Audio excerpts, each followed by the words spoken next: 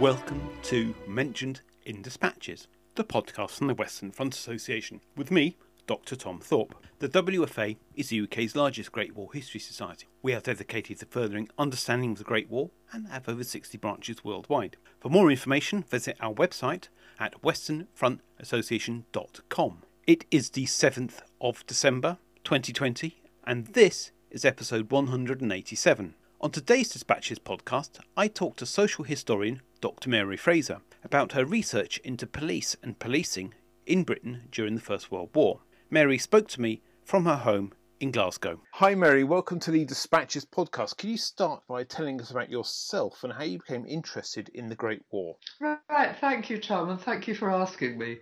Yes, I became interested in the Great War during my PhD at Goldsmiths, University of London, which was in the Department of Sociology and Anthropology, and I was supervised by the sociologist Professor David Silverman. I looked at the history of the family and the child, comparing 1905 to 1920 with the present day, which at that time was the 1980s. What made me particularly interested in history was the analysis of a popular weekly journal, and from this it was possible to hear the voices of the people who were undertaking the work of caring for the families and children in their daily lives, and it came out in the way in which they wrote about their struggles and their problems, and it brought these people to life. And also the journal gave advice on how to be the good parent and child, which also led you to be able to see the moral values of the day and how they were passed on. This was a relatively new way of examining history, starting with the struggles and conflict, and then building up a picture of the everyday lives of those involved in the minute details of their daily lives. So this started my interest in history, particularly 1905 to 1920. And about 10 years ago, I wondered if the police would also be an interesting group to study in a similar manner. And I gained access to the Scottish Police College and asked the librarian there if they had a similar popular weekly journal. And she introduced me to a journal called the Police Review and Parade Gossip, which I think is a wonderful title for a journal, which was widely read by policemen on the beat at that time. It was an important journal in its day, as the ordinary policemen on the beat had no voice to share their issues that they were concerned about, and the journal provided an outlet for their struggles, grievances, and questions about their job. It also encouraged policemen to think about policing as a career with promotion prospects, so as to foster pride in their work and also self-improvement. Not only that, but their wives also contributed to on a weekly basis during the war. But in writing about the police for the whole of the period 1905 to 1920 was far too large a task all in one go. So I chose one of the most significant periods during that time, which was the First World War, to limit my work to something manageable which could give depth to the work. So my work concentrates on the home front in which the police were. I might also develop other periods, particularly immediately after the First World War, at a later date, and that's in the planning. So why do you think this subject is important? It's very important, I would say, because the history of the work of the police has been a neglected area of study, particularly during the Great War, when massive changes took place, not only in the police as an organisation, but also in the work they were asked to carry out. So unless we understand our history, there's no basis for understanding why we've arrived at where we are today, and to learn the issues and mistakes in areas that have been tried before and sometimes failed, so that we can avoid creating some costly and ghastly mistakes again. Also to view with wonder at some of the events that have happened in the past, the innovations, the passions, the dire situations, which particularly comes out in a period such as the First World War, to examine some of the extraordinary situations that people in societies are capable of. Let me just give you one example. Some people have said that during the Great War, the police were an organ of the state. Well, in many instances, they did carry out the directions given to them by the Home Office and other government bodies, but they also politely but firmly refused to carry out some of them, notably the request for surveillance of all women in receipt of the War Separation Allowance, as this received very negative and passionate public protest about this request from the Home Office. service, which was widely publicised and debated passionately in the House of Commons. So the police exercised their autonomy, which is one of the important foundations of the British police, by this refusal. And you can see this in letters from the police Metropolitan Commissioner, Sir Edward Henry, in the National Archives at Kew. It provides an example of how the police claims of autonomy by individual officers and by the police as an organisation actually worked in practice. Autonomy in the police service is still one of the major planks of the British police service. Now, before we get into the war itself, could you give us a brief overview of the Edwardian police service in Britain? And I know that is obviously a massive task. A few things that are worthy of note in this area. Since the development of the modern police service from about the mid-1800s, the service has comprised three main areas. The main one, which people are most willing to recognise, is the Metropolitan Police, and they were directly responsible to the Home Secretary. And then secondly, the county forces, and thirdly, the borough forces, not necessarily in that order. And they were responsible to their local authorities. The borough police forces were centred on large towns or cities, which came to be those with populations of more than 5,000. To carry out their role, the police have, since the mid-1800s, relied on public support. Modern policing work took many years to become established, so that according to the historian Professor Clive Emsley, by 1893, the bobby was firmly established as a model part of the British Constitution.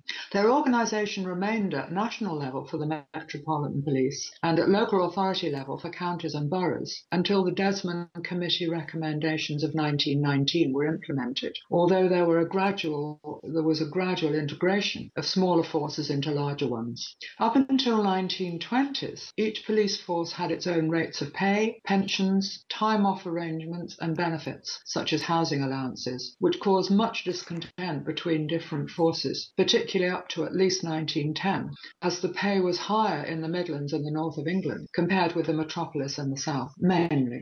Standardisation was fiercely resisted by county and boroughs, who jealously guarded their independence from Home Office control. During the Edwardian period, up until the end of the war, the size and growth of the police forces generally gave cause for concern, mainly due to their cost. The government raised funds in the metropolis by about 4p in the pound over the whole area, and this gave more than half the cost of the police service, with the remainder being made up with a grant from the Exchequer. While the counties and boroughs, around half the cost of policing was paid by the Exchequer, with the remainder paid by the ratepayers. This was why increases in pay were so tightly controlled, so as local authorities didn't incur the wrath of their ratepayers. By 1909, the Metropolitan Police Service employed 16,672, to be precise, policemen of various grades on ordinary police duties. But by the start of the war, this number had risen to more than 19,000, an increase of 14.5%, and a similar increase was seen in the counties and boroughs across England, Wales and Scotland. Much of this increase was due to the implementation of the 1910 legislation to give policemen 1 day off in 7, which took many years to implement in some forces because of the increase in costs by recruiting more policemen. By the end of the war, the number of Metropolitan Police had risen to 21,500, around a third of all policemen in Great Britain, with 37,000 employed in the counties and boroughs of England and Wales, and nearly 6,000 in Scotland, while the Glasgow force accounted for around a third of all policemen in Scotland. The rank and file policemen from Edwardian times to at least the end of the First World War was strikingly lowly, being from working and lower middle class families. Policemen were always recruited from a previous occupation, and indeed I found only one in a force of nearly 2,000 who came directly from school, as those under 20 years of age were not considered to be fully grown and hardened for the work.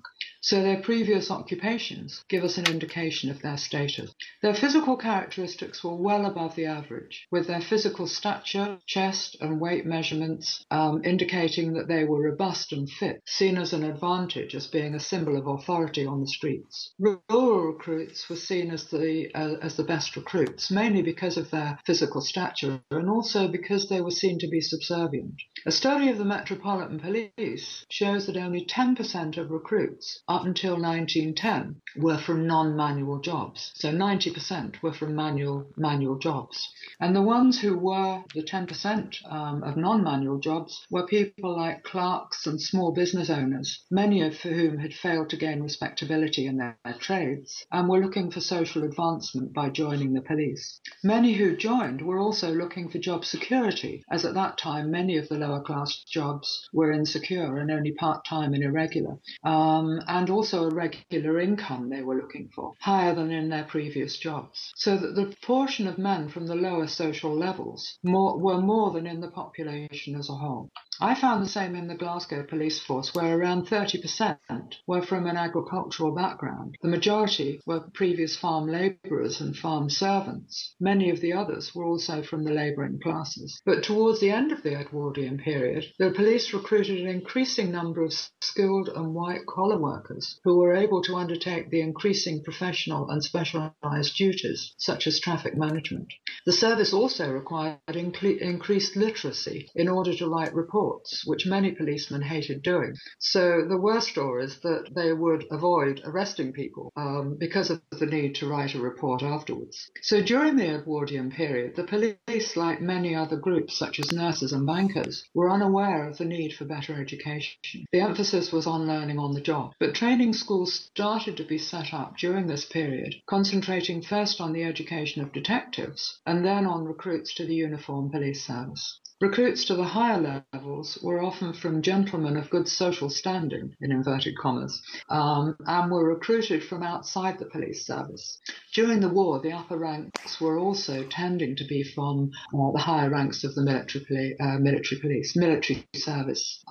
military servicemen. The social values they held were those needed to deal with and control the regulation of working class communities, which was where the majority of crime was seen to occur, and accounted for around 80% of the population, and they didn't deal with elite crime. The policeman was expected to uphold middle-class values, although he didn't originate from this group. The values were of men who worked hard in a stable job with a stable income, had stamina, were sober at a time when sobriety was linked with respectability, and was thrifty and self-controlled. They needed to show deference to authority, and the men were also expected to be head of their households to control the women and children. What was the nature of crime in Edwardian Britain? I know that's probably, again, a massive sort of story, but if I was sort of an average citizen in Glasgow, what exactly would be my experience of crime on an average week? Crime was really seen as upholding middle-class values. So the role of the police in pre-Edwardian Britain, with an all-male police force, was to prevent crimes such as burglary and protect property, to regulate public order, and to disperse political mobs and strikes. They were to seize suspected criminals and to attend police courts to give evidence. So bearing in mind that the policeman's work was entirely on the beat, in order to do their job, they had to know every part of their beat. So the streets, the courtyards, the alleyways, the outside of the houses, etc., on their beat. They were authorised to arrest suspicious persons, but had to be careful in doing so that they didn't bring the police service into ill repute by wrongful arrests, with criticisms in the press and the potential for the resulting public inquiry. The police were also authorised to inspect public houses and beer shops, lodging houses and street stalls to ensure compliance with the law. In these days, excessive alcohol consumption was linked with the idea of degeneration of the nation, so was viewed very seriously by many individuals and organisations, particularly those advocating temperance. In this, he was particularly aware of the role of the good woman, who should be in the home looking after the family. So those seen outside, particularly if they were rowdy or drunk and disorderly, not only created a social nuisance, particularly if they were rowdy or drunk, but they also were seen to neglect their homes and particularly their children, which could possibly bring in other services to assess the whole household. The policeman was also responsible for looking after beggars and tramps, of which there were very large numbers for the war, which gave rise to much concern in the police journal as to how to deal with them. Mainly they moved them on. They were also responsible for disorderly persons and those causing a breach of the peace. Much of this was said to be through drunkenness, to ensure these people didn't offend the middle classes who could complain of their behaviour. So we can see that the policeman was an arbiter of moral values values and behaviour by enforcing the social norms of the middle classes, for example, by preventing soliciting by prostitutes and other women on the streets, and by seizing obscene prints and publications, and by stopping gambling in the alleys and back streets. He also imposed the moral values of the time by arresting youths for housebreaking and petty crime, such as stealing fruit from orchards. Apart from crime, the police were also asked to provide municipal welfare services, so that they had to report on street lighting, checking on social nuisances of things like smoking chimneys and excessive street noise, seizing stray dogs and stopping runaway horses. And because this was such a dangerous activity, you can see that some policemen were rewarded for their success in stopping a runaway horse. They were also responsible for rescuing drowning people, and again this was noted in their personal records as a significant achievement, and also carrying victims to hospital, accident victims to hospital. They'd also have to report on dangerous buildings and watch out for the outbreak of a fire and help to deal with it until the fire brigade arrived. Over time, many new duties were added, for example, traffic management to ensure public vehicles were serviceable and to license drivers and conductors, to manage lost property officers, and to answer numerous questions from tourists and visitors. And because policemen came into contact with so many people on the streets, they acted as a symbol of authority, and they were an agent for transmitting British social values, which I think was a major issue in recruitment. With the outbreak of war, what sort of problems did this create for the police force in Britain? And did the nature of crime change and their response to it over the course of the war? Right, yes, indeed it did. The war changed many aspects of policing, as well as emphasising other aspects, and brought a huge number of different duties for the police to deal with from the very first week of the war. And what I want to talk about is just 4 of these to give you a flavour of some of the more serious changes and emphasis. The first one I've already indicated is the request by the Home Office at the instigation of the War Office in a memorandum to all chief constables to put all wives in receipt of the separation allowance under police surveillance. The war separation allowance was set up in the first week of the war, which was the 10th of August, and was given to all wives of men recruited into the armed forces. And this was to encourage voluntary recruitment so that the government could say, you sign up for war and we'll look after your family. But it was given provided the women didn't commit a crime, in which case it could be stopped. This request was because of the worry that wives of men who had been recruited into the military were left on their own without the guiding hands of their husbands. So the police were asked to perform what could be seen as the role of a surrogate husband, to control the wives, to ensure they didn't spend their war separation allowance on immoral living or on drinking. Wives up and down the country were outraged at the insinuation that they didn't know how to spend their money wisely, and were supported by many Labour MPs with numerous questions and assertions in the House of Commons, and by many local and national labour organisations.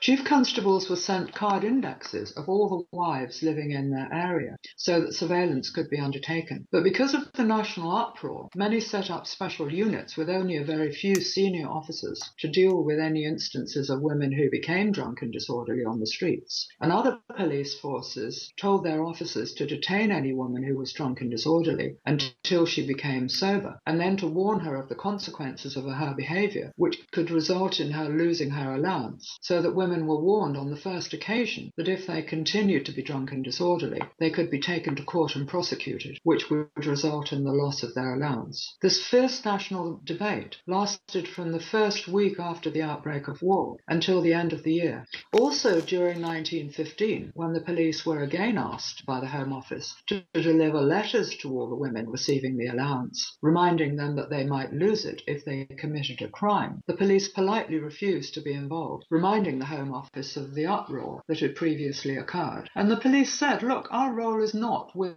law-abiding women. Our role is with those who break the law. So we have no role with innocent people. And the second area that I wanted to come on to was the policing of alcohol.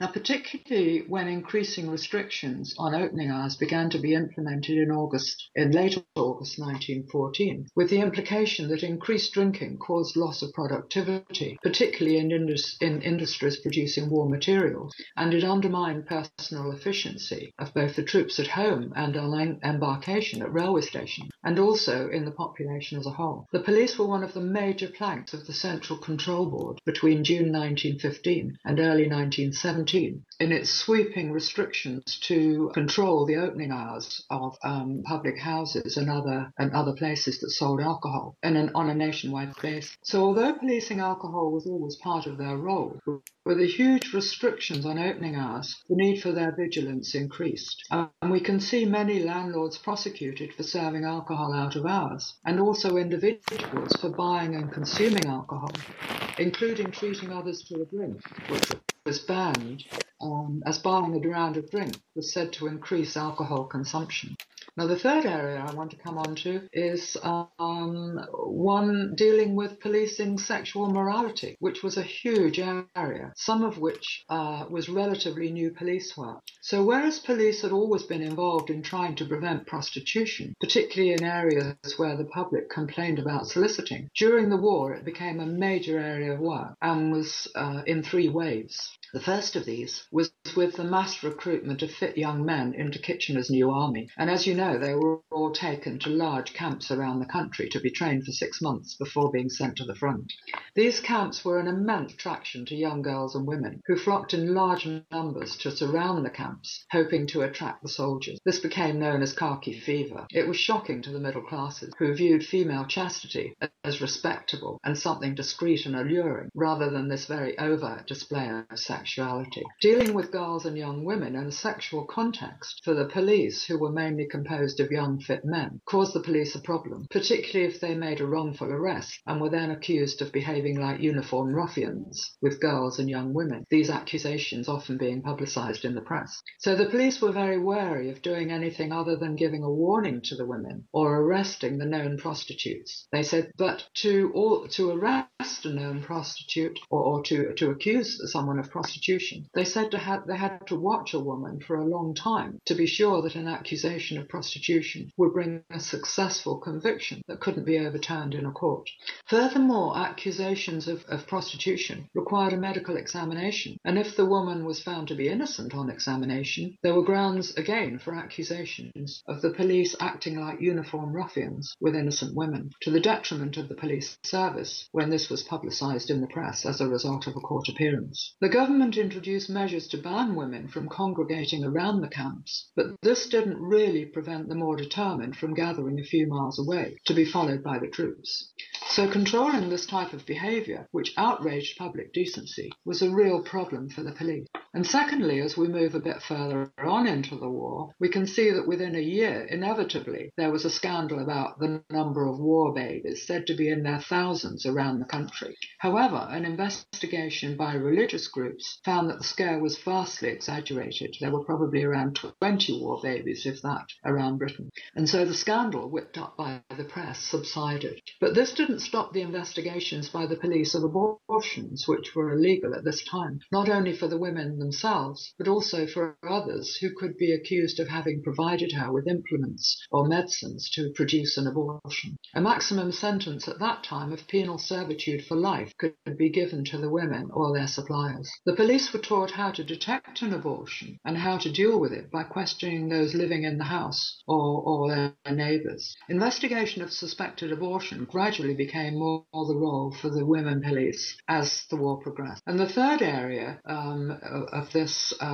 sexual morality was really what created the main form of moral panic throughout Britain. And this was the spread of venereal disease. And the moral panic not only spread throughout Britain, but also throughout the Dominions, which was initially put down to being spread by the prostitutes. At this time, there was no cure for the disease. If the troops caught it, it was said to lessen their ability to resist the harsh conditions of war in the trenches, and also to diminish their physical strength generally. So it was a serious issue for the army. But the army demanded that anyone who had the symptoms must report them or be liable to be disciplined. In Britain, they were then taken to hospital and treated with salvarsan. Now, this didn't cure them, but it certainly made them feel extremely unwell, whereas beforehand they were fit and well. So they had to spend long periods in hospital to recover. This removed them from the front line, which was a serious disadvantage for the army at a time when fit young men under 41 were needed in the armed forces urgently. With thousands thought to be infected, according to the Royal Commission on Venereal Disease, which reported in March 1916, and the effect of the disease on the future health of the nation, the spread of the disease caused serious concerns. In trying to contain the spread, the women police became seen as the most effective, as they patrolled the parks and open spaces, and also met troops returning on vacation at the London railway stations to warn them not to be lured by the enticements of prostitution. And also the army gave leaflets to their troops, warning them of the dangers of getting involved in prostitution. However, as early as February 1917, the Governor-General of Australia, Sir Ronald Munro Ferguson, sent a telegram to the Colonial Office pleading with the government to clean up the streets of London in particular, and other major cities also, to prevent the troops from coming into contact with temptation. However, 2 months later, at the First Imperial War Conference held in London, the Dominions, particularly led by the Canadian Prime Minister Robert Borden, implored the government to act by removing temptation from the troops, and were told by the Home Office that legislation was being passed and the women police were doing a good job. To give you an indication of the seriousness of the situation, parents of soldiers from overseas had been writing to their governments to say that they had lent their sons willingly to fight and expected that they would die in battle and be considered heroes, but they hadn't expected that they might return on demobilization with venereal disease, to spread it to their partners, and for it then to become endemic across their nation. And who knew what the impact would be in the following decade, so that those returning with the disease would be a disgrace to their families and to the nation. So these were very strong words spoken by the Dominions at this time. However, the following year, at the Second Imperial War Conference, when the hoped-for legislation had to be abandoned due to it being unworkable, the Dominions said they were profoundly disappointed, as they could see little change in the situation in Britain. The spread of venereal disease by that time was seen to be out of control, as whereas at the outset of war the disease was seen to be spread by prostitutes, by mid-1918, 70% of the spread was seen to be by women and girls who were spoken of as amateur girls, that is, those who were likely to find men in khaki immensely attractive, and as the women police said, went beyond the bounds of respectability. By the end of the war, there was seen to be no change in this situation. And the fourth area that I wanted to come to in relation to the change of work for the police was something that I found really intriguing, was the Police Journal publishing columns which were called Police as Ploughmen. And I first came across this in February and March 1917, which, after a long hard winter, the potato crop had rotted in the ground, so that potatoes were nowhere to be found in the population for many months.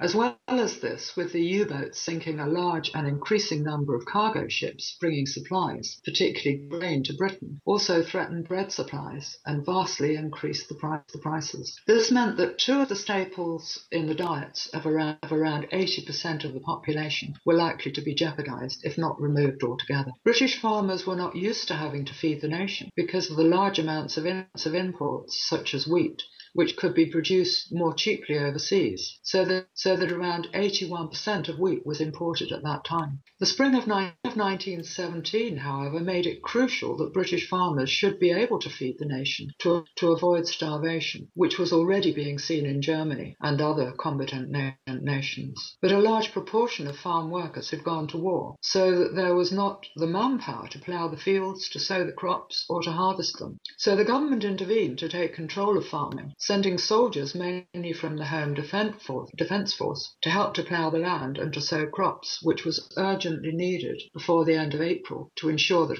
a crop was produced. But there were insufficient numbers with the appropriate farming skills, and with the tremendous urgency of only 6 weeks to get the crops planted, all other avenues were explored to provide farmers with sufficient labour. But farmers were not willing to work with just anybody if they had no knowledge or experience of farming. So suitable people had to be found. So businesses and local authorities were asked to temporarily release their men with agricultural skills. And in England, 10 authorities released policemen, while in Scotland 9 did so. In all, around between 500 and 600 policemen were released, most temporarily, but a few, such as in Birmingham, were still seen on the land for the harvest of 1917, and into November at least. You may recall how at the beginning of the interview we talked about around a third of all policemen at this time came from an agricultural background. Indeed, they were in a larger proportion in the police service than in the population as a whole. So they were an ideal source of recruitment back into agriculture and had their jobs protected for their eventual return into the police service. For me, and I hope you'll agree, that the policy of home food production, with its speedy and radical implementation, which prevented the nation from starvation and also prevented the food riots which were seen in other nations, such as Germany and Austria-Hungary, was one of the triumphs of the Lloyd George government. So that the change and accentuation of some of the problems that the police had to deal with was as a result of the changes seen in the makeup of society as a whole. So that when many young, fit men were removed from the family situation, the social structure had to adjust accordingly. So, what structural and organisational and cultural changes did the police go through in responding to the new wartime situation? The structural and organisational changes were considerable, as they were in almost every area in Britain and in the combatant nations, and escalated as the war progressed. At the outset, army reservists serving in the police were called up overnight in their thousands. So, for example, the Metropolitan Police lost over 1,000 policemen on the day that war was declared, which rose to around 3,000 in the first week of the war, and the same occurred in forces throughout the country. Also, many volunteered in the early days. Some, if they were unmarried or newly recruited, signed up without gaining permission from their chief constable, so that they lost their pensions, which would have been negligible anyway, but also they lost the willingness of the police service to automatically have them back when the war finished or when they were demobilised. It was the longer-serving and married police officers who were more anxious to gain permission from their chief constable in order to retain their pension arrangements and the other benefits such as housing allowances for their families, and also the agreement of the police service to have them back again after the war. So that in the first year of the war, policemen were said to leave at an alarming rate, until some forces banned their joining the military, except in special circumstances, which were not stated, but were seen in Glasgow. Also, when the Commissioner of the Metropolitan Police realised, early in 1915, that a large number of highly experienced officers were due to retire, he gained agreement from the Home Office, which was passed in legislation, that banned all police officers across Britain from retiring and receiving their pension until the end of the war. There were also some temporary policemen appointed from the outbreak of war, who were sworn in, and therefore they could arrest, and appointed just for the duration of the war. But they were disliked by the regular policemen, as they were thought to be shirkers from enlisting in the armed forces, and were said to be, by the police, using the police as, inverted commas, funk holes to hide from enlisting in the military. So these changes gave a small core of regular police officers, many of whom were past retirement age. But during the war, a few were invalided out and so returned to the police service, but these were often only fit for desk work. The police services were given permission by the Home Office early in the war to recruit a large number of part-time voluntary special constables, and each force was encouraged to do so, to recruit them. Each worked a minimum of 4 hours a week and were older men who had other major demands on their time, such as running their own business, while being a special constable on a voluntary basis. Also, when conscription was introduced and tribunals were set up, some gave exemptions on condition that the men exempted join the special constabulary. Increasingly, women police and patrols were in evidence, but they were not during the war part of the police service, nor were the vast majority given the powers of arrest. They required police permission by signing their cards, their work cards, to carry out their work, which became generally with women and children, and as I've just alluded to, mainly in dealing with sexual morality, and also in assisting their police in their general work. As the war progressed, you see the police still employing large numbers of fit young men, with a struggle by the chief constables to retain them in the light of attempts to cone them out. The chief constables frequently told tribunals that the men were performing essential duties and could not be released, and that their police force was down to the bare minimum to be effective. In the last year of the war, this was hugely contentious between individual officers, with those who were retained being seen as given favoured treatment over those who were released, often being seen as a punishment for insubordination. The Police Journal pleaded with senior officers responsible for releasing policemen into the army for a policy for release that would be seen as fair to everyone, particularly when those who came home on leave from the army and went back to visit their police stations claimed that they'd seen many young officers who had resisted going to war. And of course this appeared in the Police Journal. Their letters appeared in the Police Journal. So the bitterness was evident and increased, with those remaining being branded as shirkers and unpatriotic and having even slurs on their manhood by not signing up. Often when on the beat they were shouted and sworn at by women, asking them why they weren't in the army. A young fit man like you ought to be ashamed of yourself, with a crowd gathering around them making similar remarks and giving them a white feather. So gradually the police became more and more attacked. The younger officers became more and more attacked for not having gone to war. Let's talk about the police. How did communities respond to police during the Great War? The upper and middle classes saw the police as carrying out the moral values of the day, by arresting criminals, protecting life and property, and maintaining order. Their powerful and imposing physiques on the streets were a presence which indicated authority and Britishness. The bobby on the beat with his traditional helmet and uniform was seen as definitely the authority figure on the streets. The police have also traditionally had a social conscience, so that in Victorian times, when the police in Edinburgh saw children on the streets with no shoes and with ragged clothing so that they shivered in the cold, they set up a clothing scheme for destitute children with funds raised from police concerts in the city, and form of the scheme is still in existence today. The scheme was so popular that it was adopted by many forces throughout Britain and was recommended by Winston Churchill to Queen Victoria as a scheme that could form part of her Diamond Jubilee celebrations. In this way and others, such as converting buildings into clubs for boys and girls from the working classes, they gained increasing access to working class communities who otherwise viewed the police with suspicion and thought of them only as arresting and cautioning people. The police were seen by the working classes as authority figures who would spoil the lives of the working classes by doing such things as stopping gambling, including cock and dog fights, interfering with street markets by licensing and inspection, and by patrolling the streets to prevent unruly behaviour. This often meant that they were resented to such an extent by the working classes that they were attacked, and it was not unusual to hear of police officers being injured or killed as a result of their duties on the street. What was the legacy of policing during the Great War in post-war Britain? Yes, now the end of the war was a watershed for the police services in England, Wales and Scotland, mainly due to the police unrest at their pay and conditions of service, which I mentioned earlier.